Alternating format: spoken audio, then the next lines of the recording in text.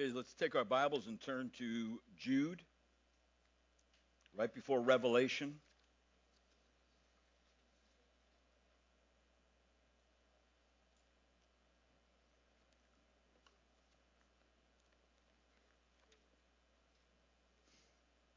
Someone said, when I'm done with Jude, I was talking to someone, and they said, when I'm done with Jude, I didn't know what I was going to preach next. And they say, well, why don't you just keep on going? That's Book of Revelation. That's a big task, but I'm thinking about it.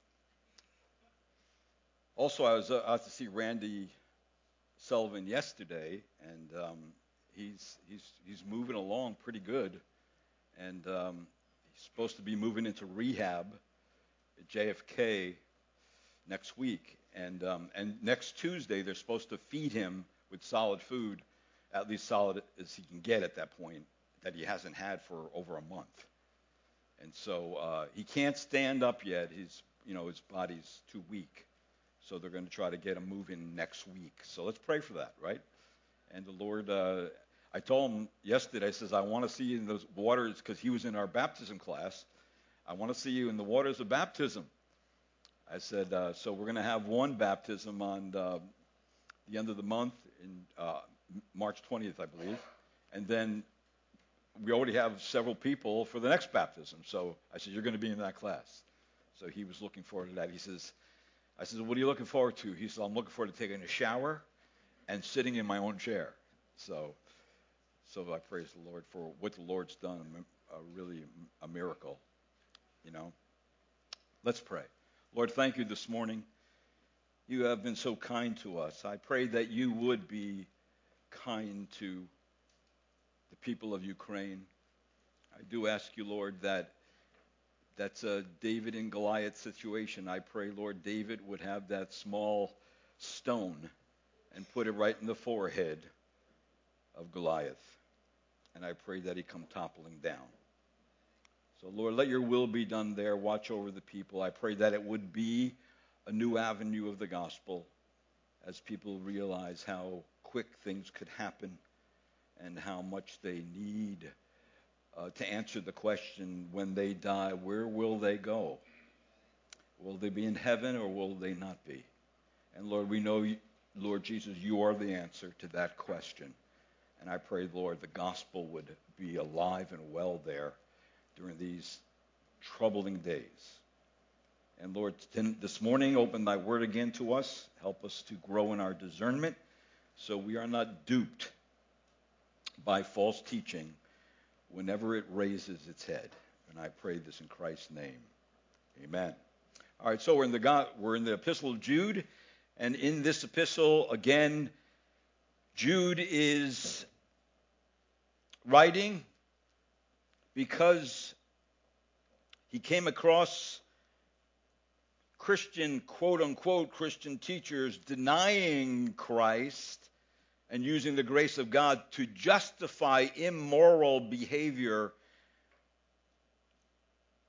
And so he believed something had to be done about it, something had to be said about it, and that's exactly what he does. He warns and rebukes the church. In verse number 3, I felt the necessity to write to you, appealing to you, of course, to contend earnestly for the faith which was once for all handed down to the saints.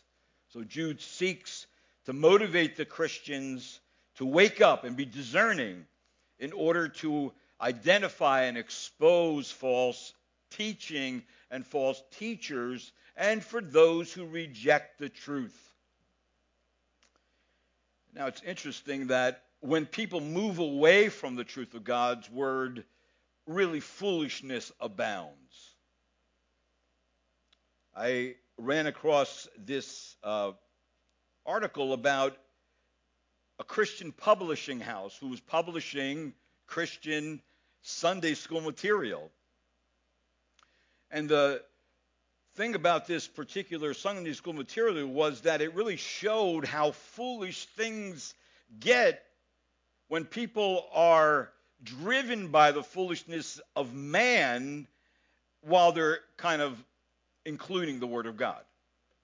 And so the book of Romans, the Apostle Paul warns us about those who would exchange the truth of God for a lie by worshiping and serving the creature rather than the Creator. In other words, we are to worship God, the Creator, not the creation. Well, those who do otherwise bring really the seeds of pantheism into the church.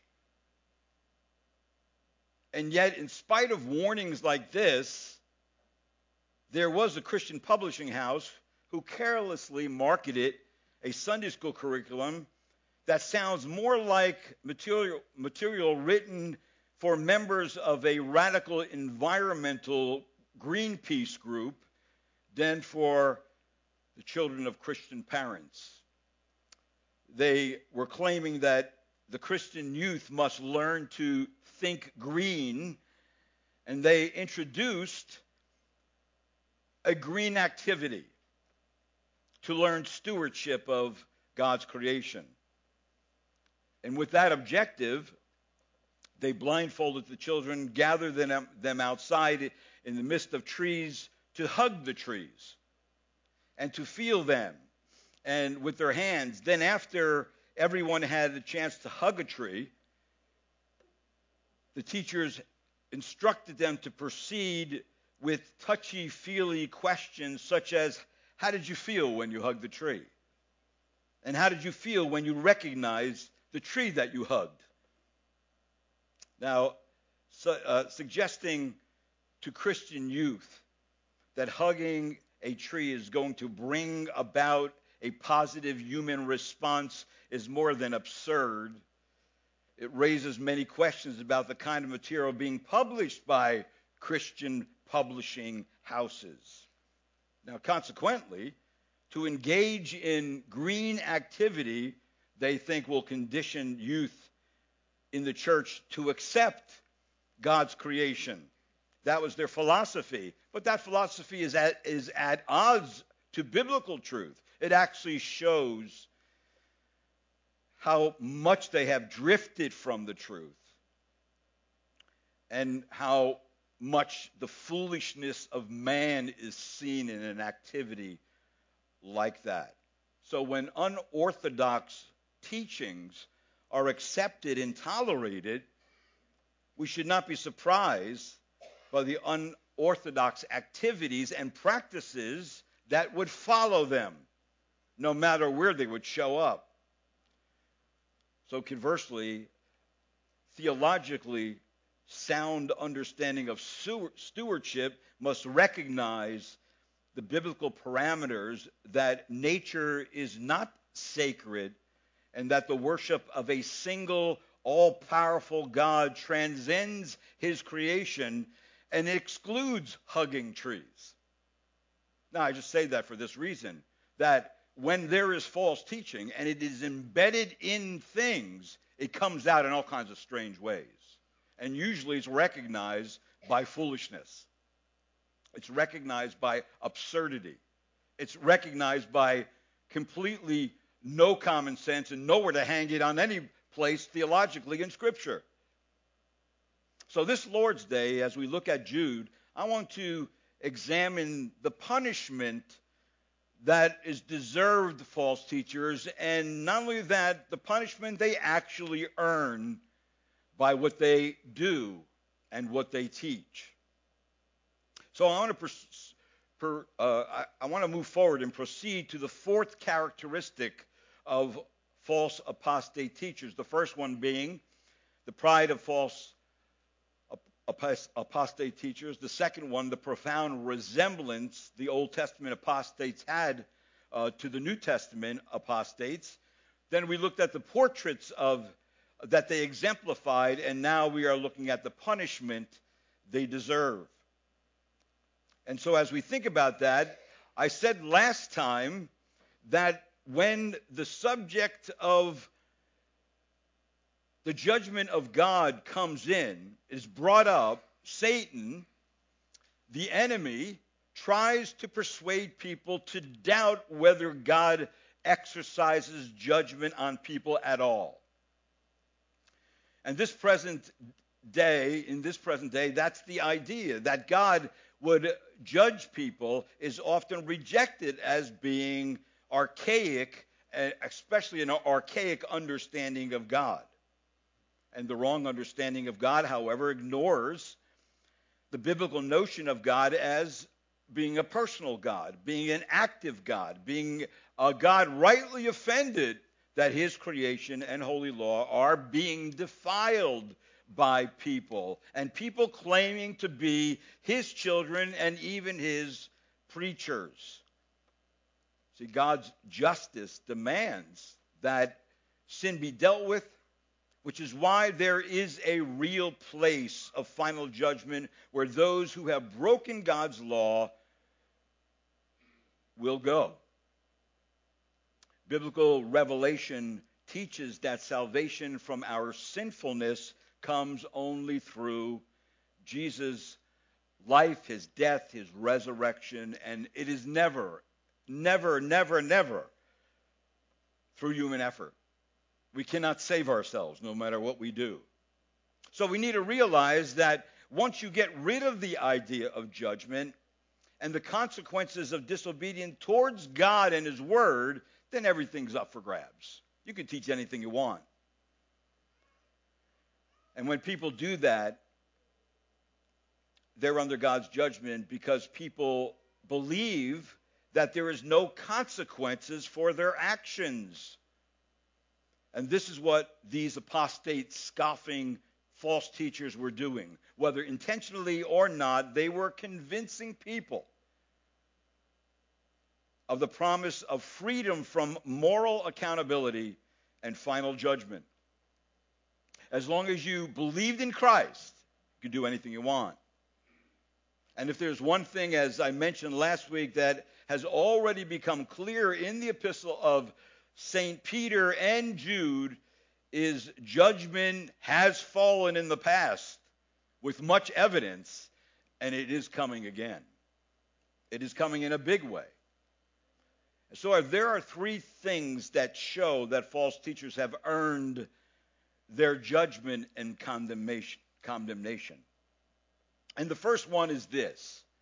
In verse number 14, and let me read it to you, of Jude, it says, it was about these men that Enoch, the seventh generation from Adam, prophesied, saying, Behold, the Lord came with many thousands of his holy ones.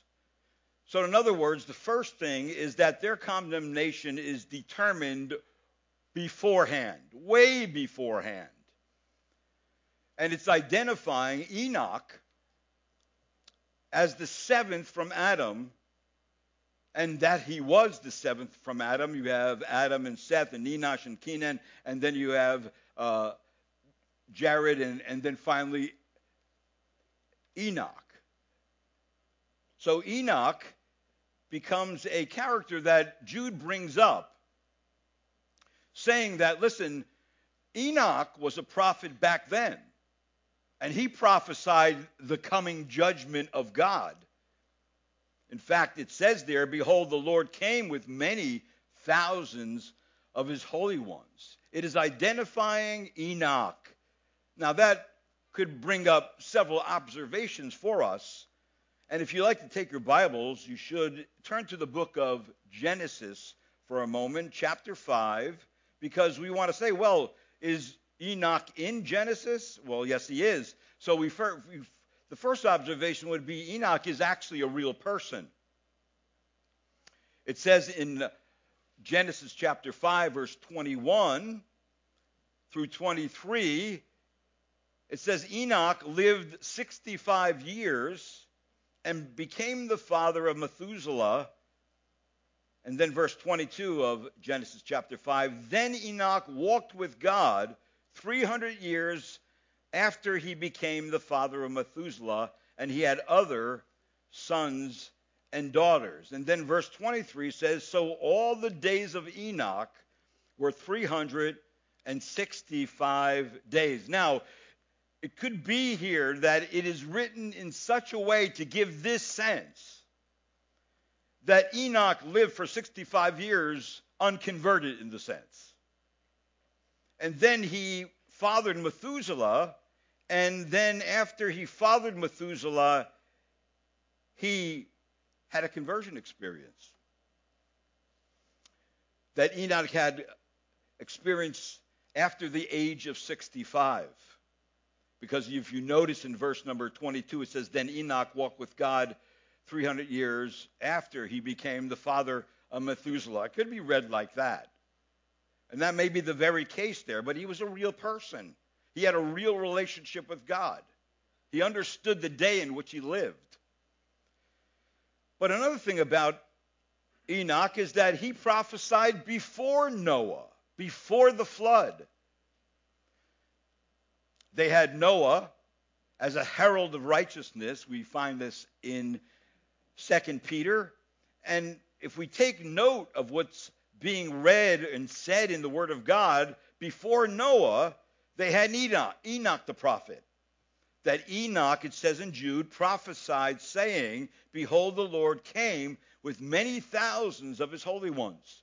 So this was a word of judgment on Enoch's own wicked generation that lived at the time of the flood. That Enoch also prophesied in this prophecy of a final judgment that will come upon all the wicked at the end. So judgment was given way before Jude wrote. In fact, it says in Thessalonians, when the Lord Jesus will be revealed from heaven with his mighty angels in flaming fire.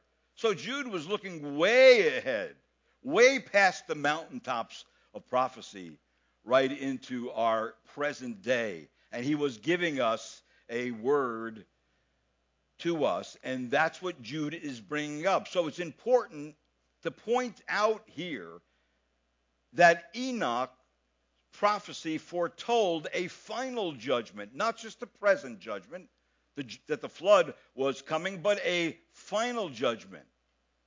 And that Enoch also was a godly person who walked with God. Now, if you look at Genesis chapter 5, notice from verse number 24, it says, Enoch walked with God, and he was not, for God took him. So here is Enoch walking with God. He is 365 years old, and he is a godly person, and he has a relationship with God. In the middle of a crooked and perverse generation, God's ready to bring a worldwide flood on the world.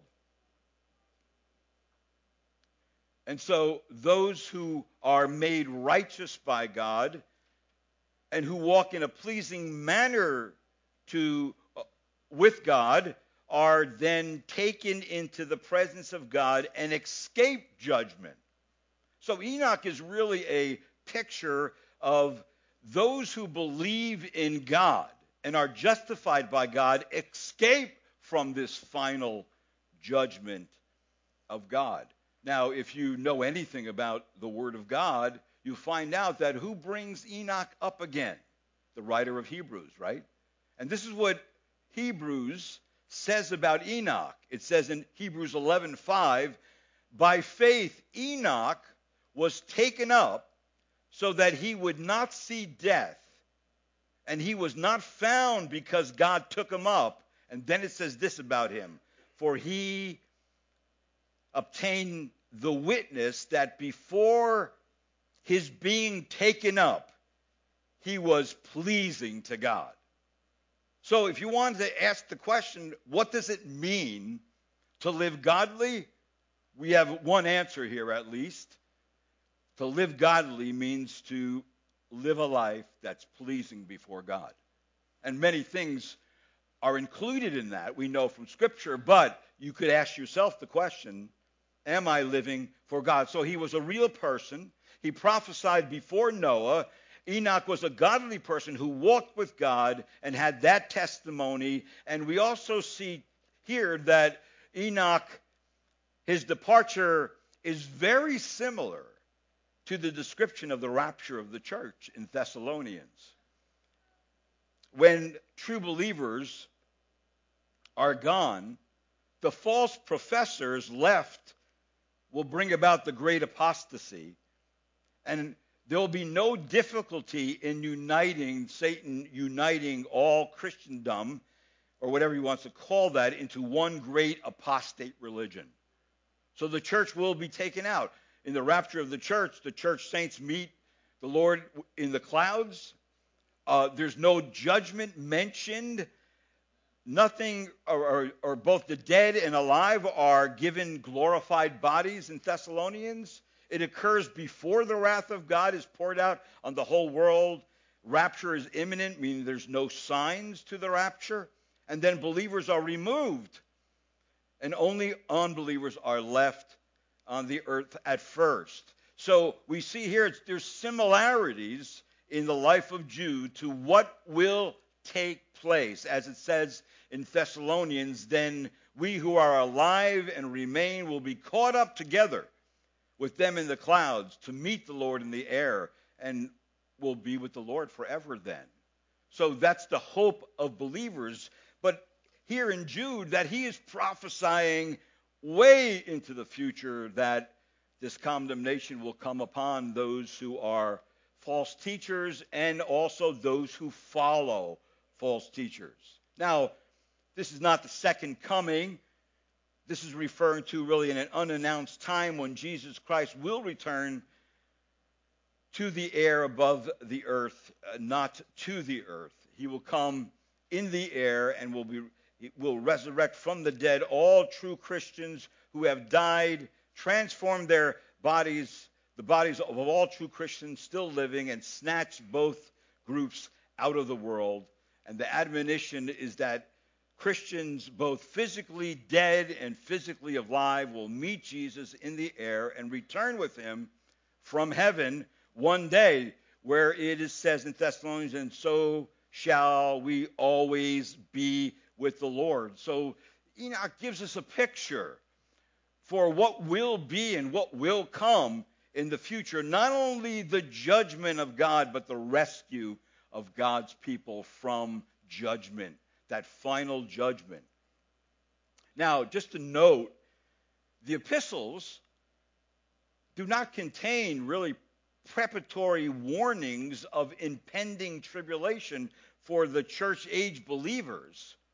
What the epistles do warn about is error and false prophets, which we're looking at here in our text and in this book. It's warning about ungodly living, and it's warning about present tribulation. So yes, the Lord is coming, and judgment was foretold and determined long ago.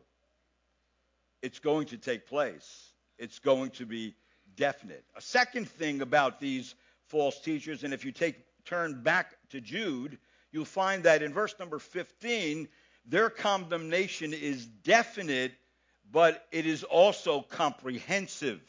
It is definite and it is comprehensive. In verse 15, it says, to execute judgment upon what? All. And to convict all the ungodly of all their ungodly deeds, which they have done in an ungodly way, and all the harsh things which ungodly sinners have spoken against him.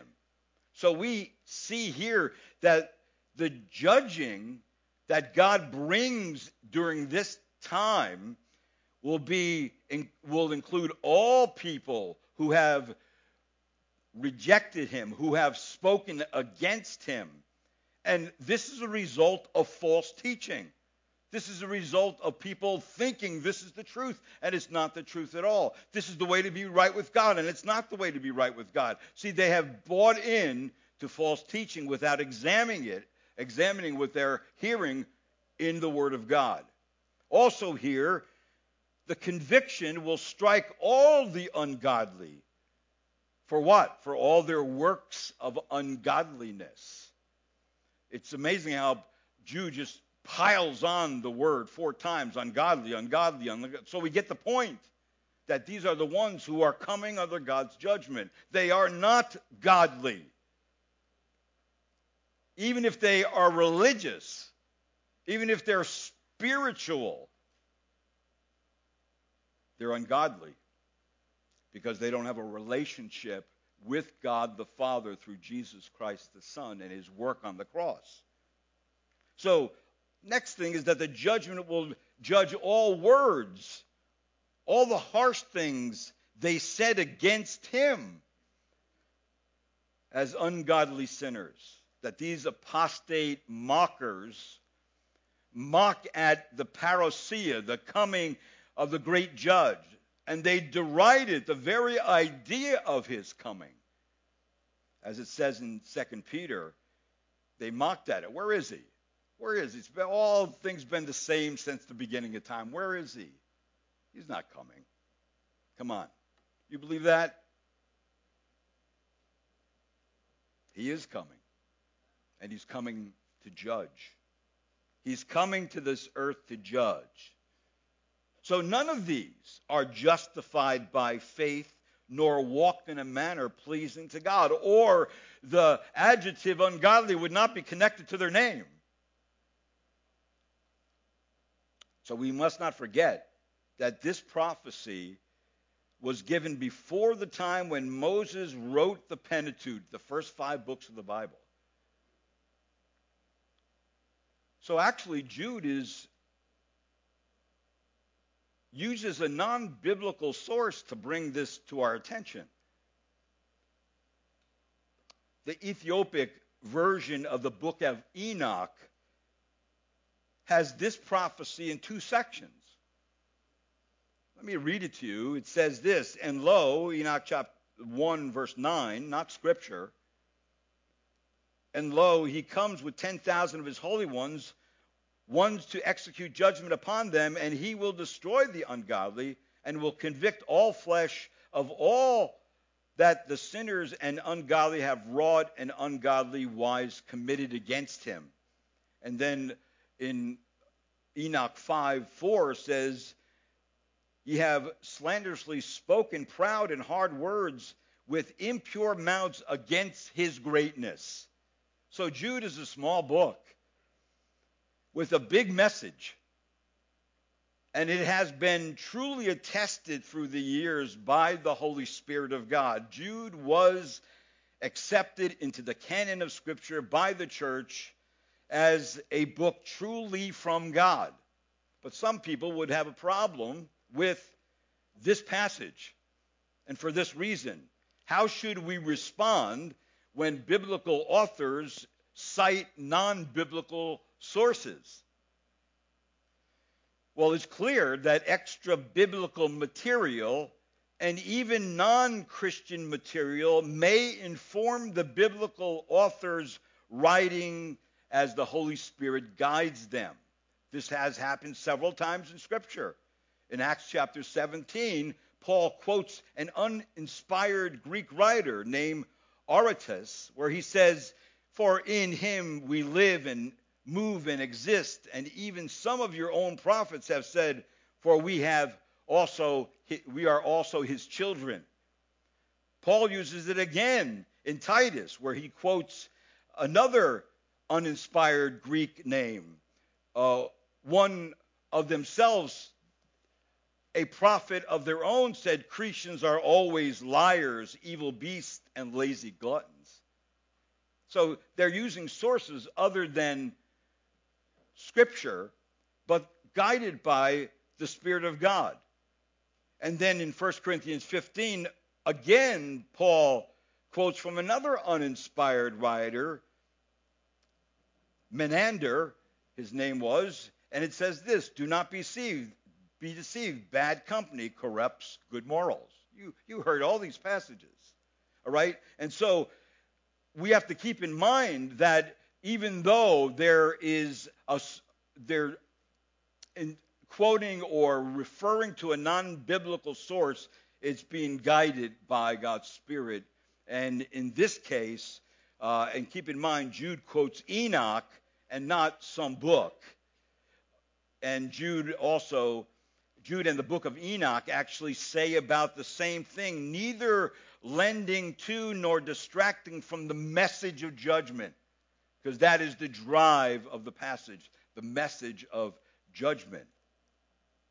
Now, this brings me to a third thing that comes under why these false teachers are judged, and this becomes more personal and specific.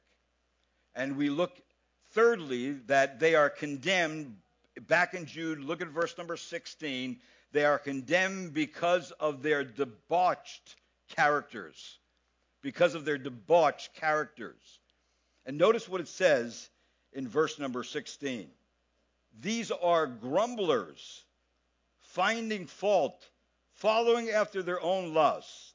They speak arrogantly, flattering people for the sake of gaining an advantage. Now, this is really showing us here just the unconverted nature of these teachers. The first thing it says about them is that they grumble without trepidation. They have no fear about what they're saying. But what is grumbling? You know what grumbling is? Grumbling is an inner attitude of the heart. You don't necessarily have to say words to grumble. In fact, in the Old Testament, God knew they were grumbling in their tents, or they were grumbling in their spirits, or they were moaning because of what was taking place in their life. But God knew this. So this shows an inner attitude of how wrong they understood the nature of God. They were grumbling to him about what was going on. And this is who were there. And of course, if the teachers were grumbling, then the teachers were teaching their followers also to grumble. Now, if we have been reading through the Bible every year, you will be pretty well informed about how God views grumbling. He does not view grumbling at all in a good way. In fact, God bears long many times with people who grumble, but if it continues on, God holds judgment upon it. Because what is grumbling really? Grumbling is being discontent with your circumstances and what you think God is doing in your life, right? Grumbling is also faithlessness. There's no faith. You're not trusting in who God is, and in his promises and in his word. It's also a dissatisfaction that's going on inside of you. It's an unthankfulness about your life. And so what happens is you mumble and you grumble towards God and you complain about everything, and that is not something that is pleasing to God. That is not something that is pleasing to God. Now, for an example, let's take our Bibles and turn to Exodus chapter 15. And let me just look at a couple verses about the Old Testament people when they grumbled and why they grumbled. Now, remember, God brought the people of Israel out of bondage in Egypt, and now they're moving into the desert. And, of course, they're going from what they're used to in Egypt and now into a desert where they didn't have some of the things they had in Egypt. Look at Exodus chapter, I'm not going to read all the passages, but Exodus chapter 15, verse 24 to 26. So the people here grumbled at Moses because they were now in a desert place and that they did not want to be there and they had no water to drink. Verse number 24 says, so the people grumbled, Exodus 15, verse 24, grumbled at Moses saying, what shall we drink? There's the question. Then he cried out to the Lord, and the Lord showed him a tree, and he threw it into the waters, and the waters became sweet. Then he made for them a statute and regulation, and there he tested them. In verse 26, and he said, if you will give earnest heed to the voice of the Lord your God, and do what is right in his sight, and give ear to his commandments and keep all his statutes, I will put none of the diseases on you which I have put on the Egyptians, for I, the Lord, am your healer. Now, God was simply saying to them there that, listen, I want to do good to you. Yes, you're in the desert. I've just rescued you from 430 years of bondage and slavery, and now I'm going to take care of you. That's what he's communicating to the people. Well, look at verse number 27. So not only did the Lord lead them to receive, well, look what it says in verse 27. Then they came to Elim, where there were 12 springs of water and 70 date palms, and they camped there beside the waters. So they're complaining about not having anything to drink, then God brings them to this oasis, right? And he's saying to them, I'm going to supply to you abundantly. Don't worry about it. I'm going to take care of you.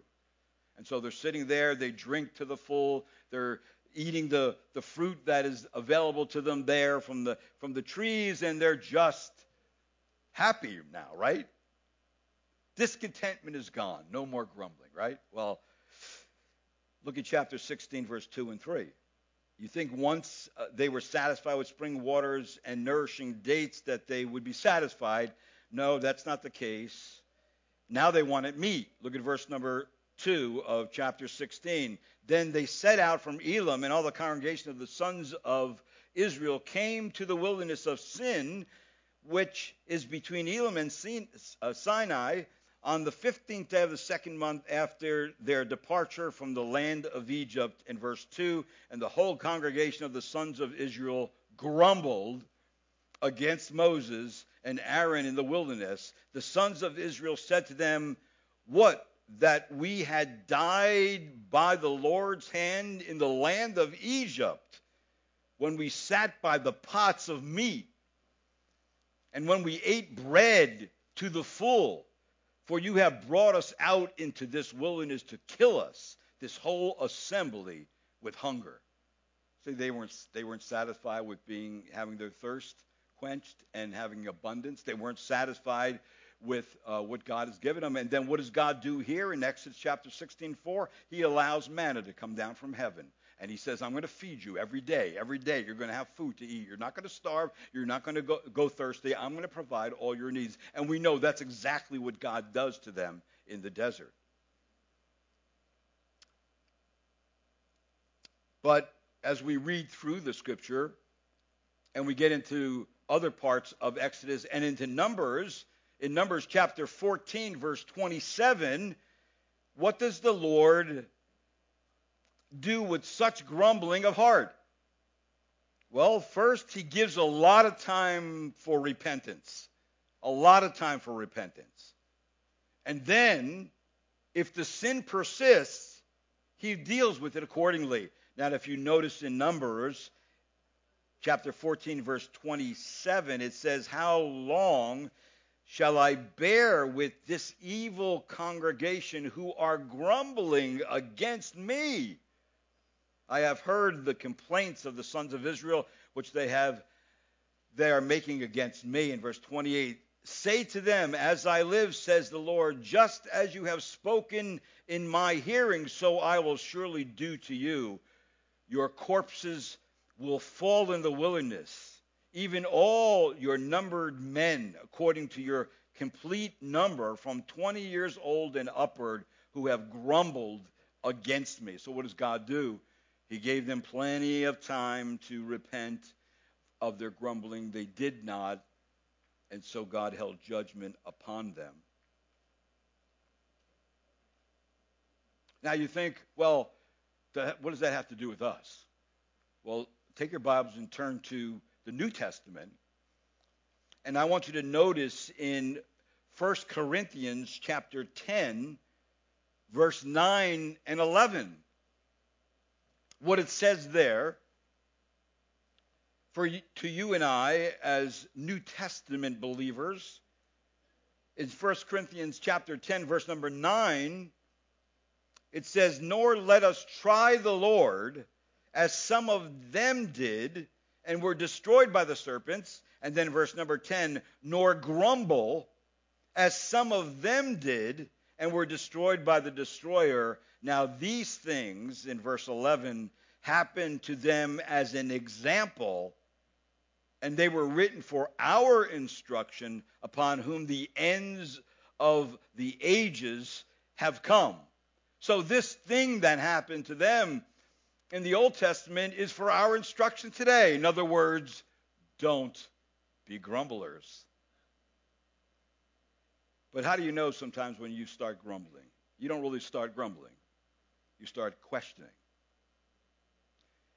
You start asking unanswerable questions, the why questions. Is God really in control?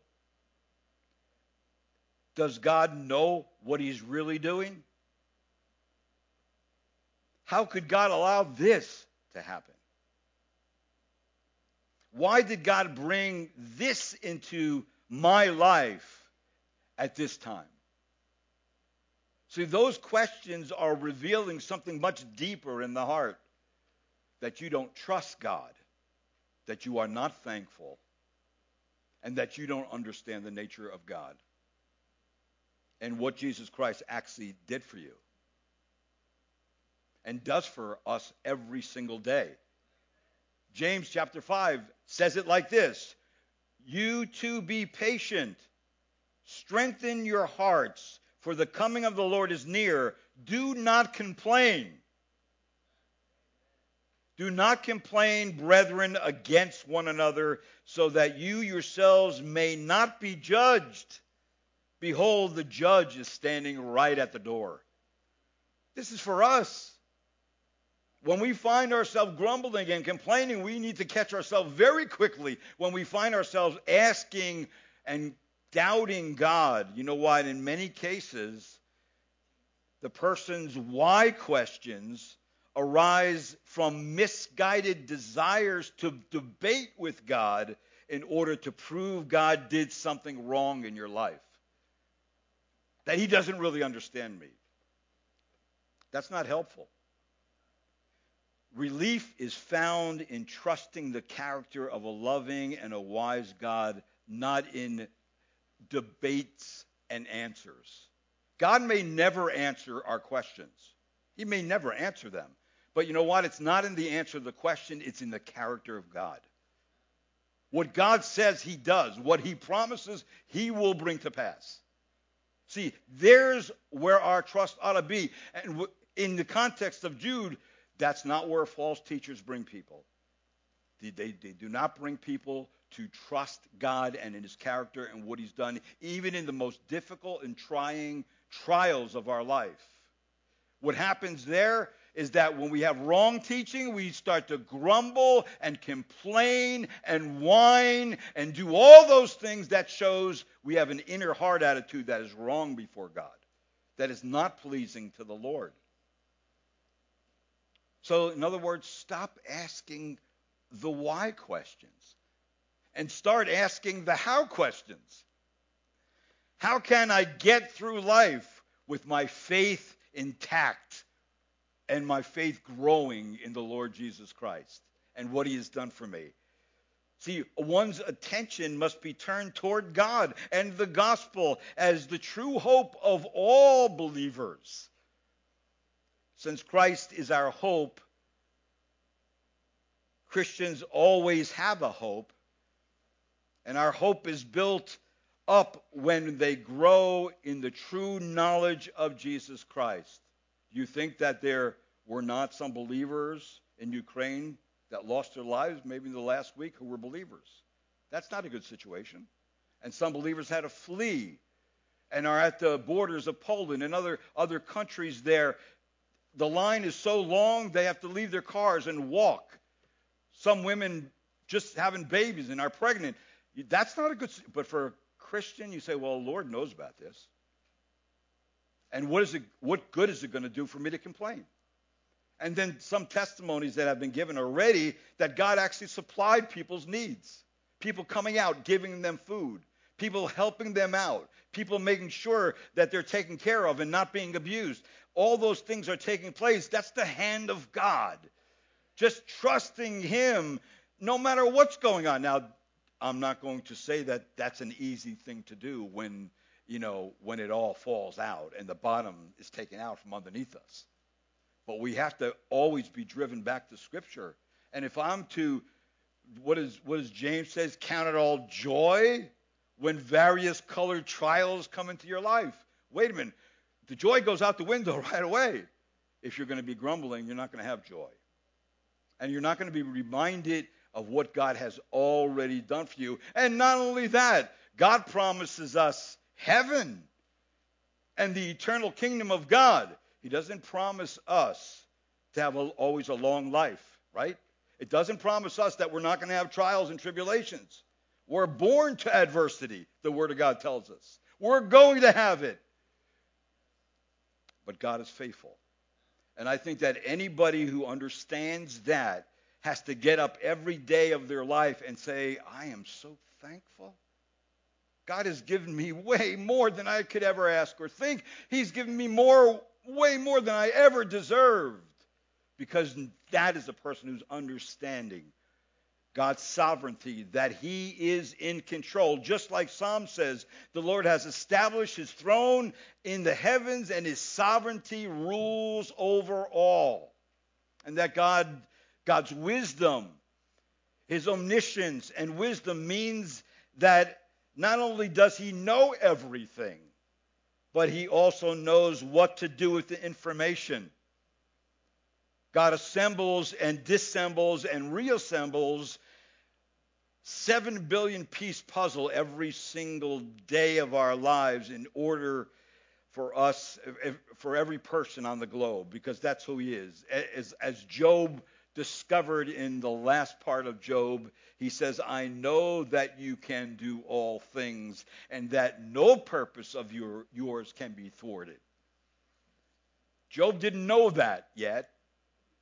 Even though he was a godly man, he had to learn some things. And no matter how much you know about the Word of God, we are still in a place to learn, right?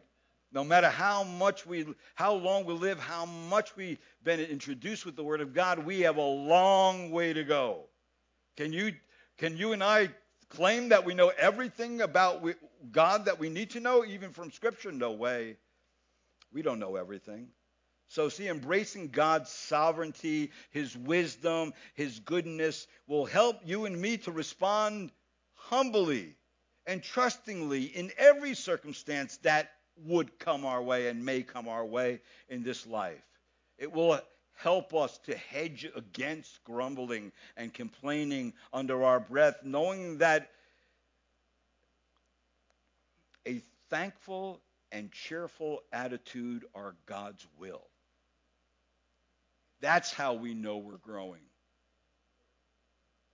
It doesn't mean all our questions are answered. It doesn't mean we understand what's going on. What it does mean is that God is the same yesterday, today, and forever. And he's not going to change because your circumstances changed. In fact, he ordered it. So God, what does it say in Thessalonians? This is what it says in Thessalonians 5, 16 to 17. Rejoice always. Pray without ceasing. In everything give thanks. Why? For this is God's will for you in Christ Jesus. You want to know the will of God? Are you thankful? Are you thankful right now in your circumstance? Or have you been complaining, grumbling, been discontent, not satisfied? If you're there, please repent of that. Get that out of your life. That doesn't please God. It doesn't help anybody. And it doesn't help people around you. It's not edifying to have people grumble. You want to be around a grumbling person all the time? No. You usually keep your distance from them. All right, so that's this first characteristic under this one of this particular person, that they are grumbler. They are a grumbler. See, false apostate teachers are grumblers, and they teach those who follow them to grumble. And that's not pleasing to God. But here's the second thing, and Jude is piling these things on to let us know that they are not people to follow. in their teaching or in their example. Look at verse number 16 of Jude, the second part. Not only are they grumblers, but they gratified their strong, lustful desires. In other words, their motivation is lust-driven. Whatever it may be, it's lust-driven. These false teachers, false apostate teachers do follow something. And what do these teachers follow? Look at verse number 16. Following after their own lusts, their own desires, what they think they should have. These false teachers believed that following their own lust and showing no restraint were signs of maturity. And these false teachers actually are feeding the strongest urges of the fallen human nature. And what are those urges? Those urges are to be always healthy and peaceful and safe. Those urges are always to be prosperous, to have everything that we can possibly want, to want to be wealthy, and that feeds greed. So the highest goal these teachers really offer to their followers is to pursue the passing pleasures of this world, not to please Christ. For them, the evidence of the Holy Spirit's influence in a person's life is material prosperity, or mindless emotionalism, or seeking spiritual experiences, or supposed miracle encounters. And if you don't encounter these things and other things as well, you don't even have enough faith.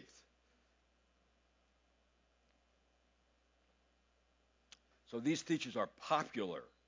As it says in 2 Peter, many will follow their sensuality. See, sensuality is the reason for their popularity, because they appeal to people's base, felt needs. They advocate the full freedom of the flesh, the unbridled living. And finally, these false teachers were propagating a wicked and a shameful lifestyle centering on shameful immorality, as was brought up in 2 Peter, twisted sexual desires. They indulge in evil pleasures. They commit adultery. And usually what happens when people there's a category, false teachers produce converts who are characterized by worldliness and by by ungodliness. Worldliness and ungodliness. Now, you can ask the question, well, what about Christians who don't act like Christians? What about Christians who say they're Christians, but they don't act like Christians? They don't live like Christians.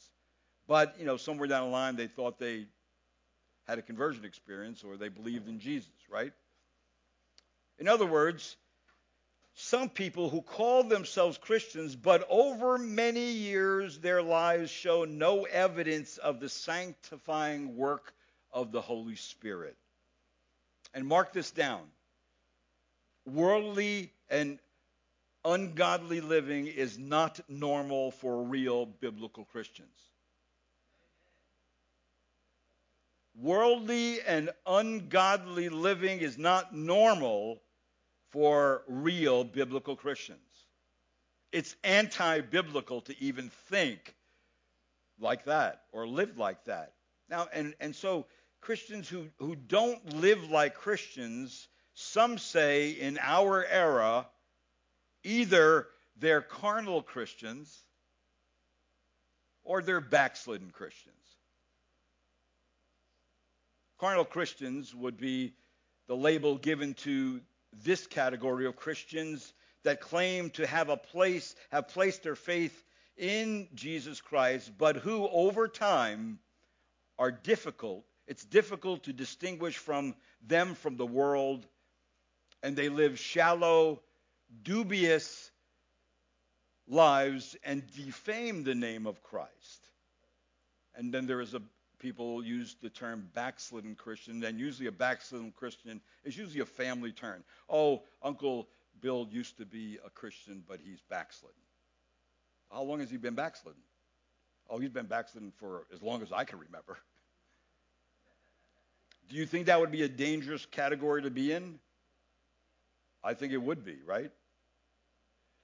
See, a backsliding Christian, this term is used for people who, although they once professed Christ years ago, no longer even make a pretense to being Christian. Having professed Christianity in their youth or in earlier days, they have now turned their backs completely on Christ and the church. But if you were to ask them, do you believe in Jesus? They would say yes. However, the New Testament questions the salvation of those who claim Christ but live persistently apathetic, worldly, apostate lives. So-called Christians who live like unbelievers for an extended period of time are probably just that, unbelievers. So if someone lives persistently in an ungodly and in a worldly way, they would live like citizens of Satan's kingdom, and most likely they're still in that kingdom. God doesn't want us to think one way and then live another way. That what you believe does affect everything you do. Everything you think, everything you say, every action you have is based on something. If it's a biblical basis or principle, it will reflect in your life, either in you identifying that what I just said was wrong and sinful, and I need to change that behavior because it is not pleasing to the Lord, and repent of that particular way of speaking, put that thing to death, and put on righteousness, right? That's what a believer does. And it was the Apostle John who told us in 1 John, by this the children of God and the children of the devil are obvious. Anyone who does not practice righteousness is not of God, nor the one who does not love his brother. It's interesting that practicing righteousness has to do with how I deal with people, how I respond and interact with people. So yes, real Christians can, though, fall into sin, sometimes terrible sin. But I would say this, they don't stay there. Because the Spirit of God so convicts them of their sin that they can't take it. And they end up confessing that sin, repenting of that sin, putting that sin to death, and then putting on righteous behavior, and they can then continue to live for and follow Jesus Christ as their Lord and Savior. That's what they do. That's how we know we're growing. That's how we know we're understanding sound doctrine. That these things are taking place in us. And the results are fruit on the branches.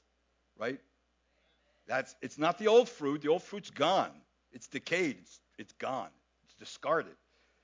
New things have come. And I'm different because of that. So see, these false teachers were not only grumbling, but they lived by this desire for the flesh. Anything they wanted, they did. But this last thing, and let me close with this, in verse number 16, here's the last thing it says about them. They use grand words to entice the naive. Look what it says. They speak arrogantly, flattering people for the sake of gaining an advantage. Is that love for people?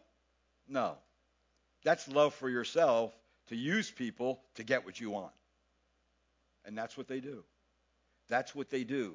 They are loud-mouthed boasters and use swollen rhetoric by big words to captivate and entice people to come and follow them because they have the answers.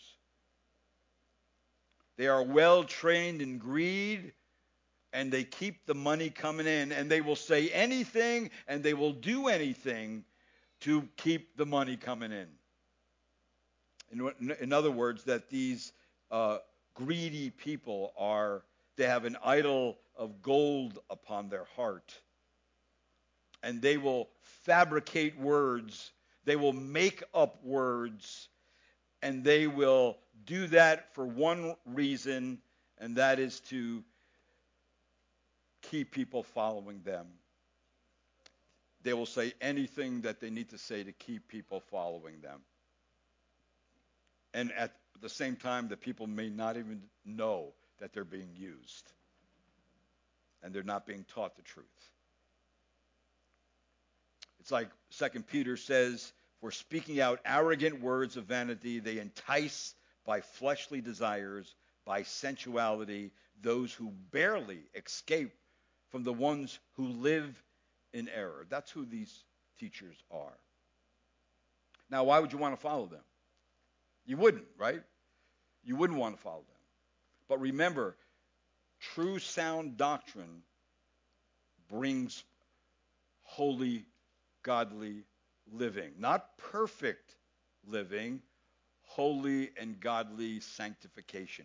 You're progressing and becoming more like Christ. That's how you are understanding sound doctrine, and that's when sound doctrine comes to you, there will be a result. You will have fruit on the branches that are like Enoch. You walk with God every day, pleasing him in a pleasing manner. That's the goal. That's the goal for all believers today, to walk with God in a pleasing manner. And then you have to ask yourself a simple question. Am I pleasing him? If not, get it right and keep on going. Don't ever get to the place where you complain, where you say, well, I tried that. That doesn't work. I'm going to try something else. No, if you're following Christ, you know Christ, you really have God's Spirit, you will continue on. You will persevere to the end. Amen? And that God's Spirit will do that. So let's continue to press on, be discerning, and be joyful, thankful Christians who are growing in holiness and godliness and hedging against everything that you knew and did in the past and hating it as God hates it, and be a testimony to him and a witness to him with the rest of the time you have on this earth. Let's pray. Lord, thank you again for the Word of God. Lord, it is a true blessing to have in our hands a word in print that we can actually read and study and hear preached and taught, and that we can meditate upon. And we can know, Lord, that what you say in the Word of God is your Word. I pray, Lord, you would help us to understand it. You would help us every day by your Spirit to put it into practice. And I pray, Lord, that we would be very sensitive to the Holy Spirit's conviction of sin. And that, Lord, we would catch ourselves if we're grumbling and complaining, knowing that that does not please you, and that we would quickly get to the place where we are being thankful, that we're rejoicing, and that we're living every day in a manner pleasing to you as we understand it from Scripture. And we'll give you all the praise, Lord. Thank you for what you've done already, and thank you for what you're going to do in our life. And I pray this in the precious and the holy name of Jesus Christ. Amen. Let's stand together. All right, amen. Let's sing our last song today, In Christ Alone.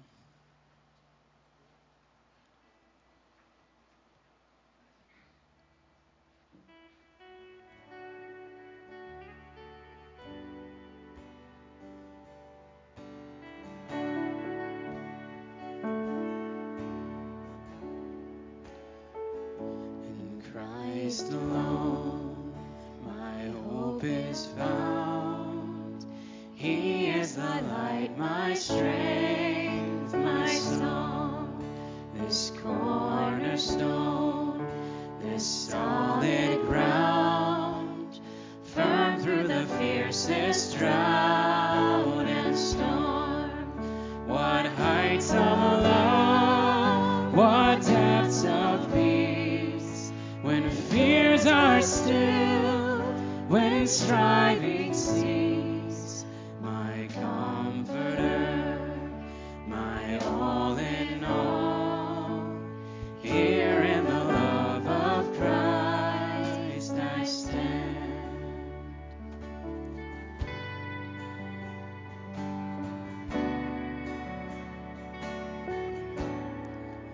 In Christ alone, who took on flesh, fullness of God in helpless babe, this gift of love and righteousness, scorned by the ones he came to save, till on that cross as Jesus died, the wrath of God